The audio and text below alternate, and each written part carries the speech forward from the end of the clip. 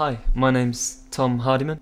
So the main piece, which is probably the black gloss wall, which is the piece I'm happier with out of the two, is a stud wall which is put around a building to hide all the kind of ugly stuff that they don't want you to see while the building's being built. And just as an object, I've always thought it's kind of,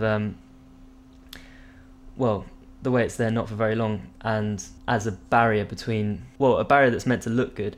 I've always found it just an interesting object, and I thought as a kind of sculpture it would work. And there's a panel along it which is a kind of meant to be like an advertising hoarding, which is for student living originally. It's kind of taken from a panel that I saw in a similar wall at some other point.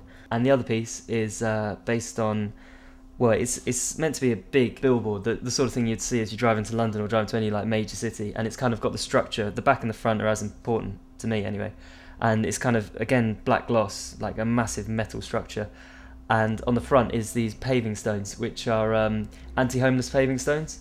And they're designed so that it's uncomfortable for homeless people to sleep on them. And they usually put outside places where they really don't want homeless people to sleep. So airports and things like that. And I just thought, again, as an object, just like the wall, I thought it was something that was just interesting and something that would be good to deal with. And so I thought I'd just flip them up, because then you start to, I was hoping you'd start to open up different aspects of them, that they might look like a sound recording studio or a Pixel or something like that, and use them as just a kind of industrial faceless blank. And that's the two pieces.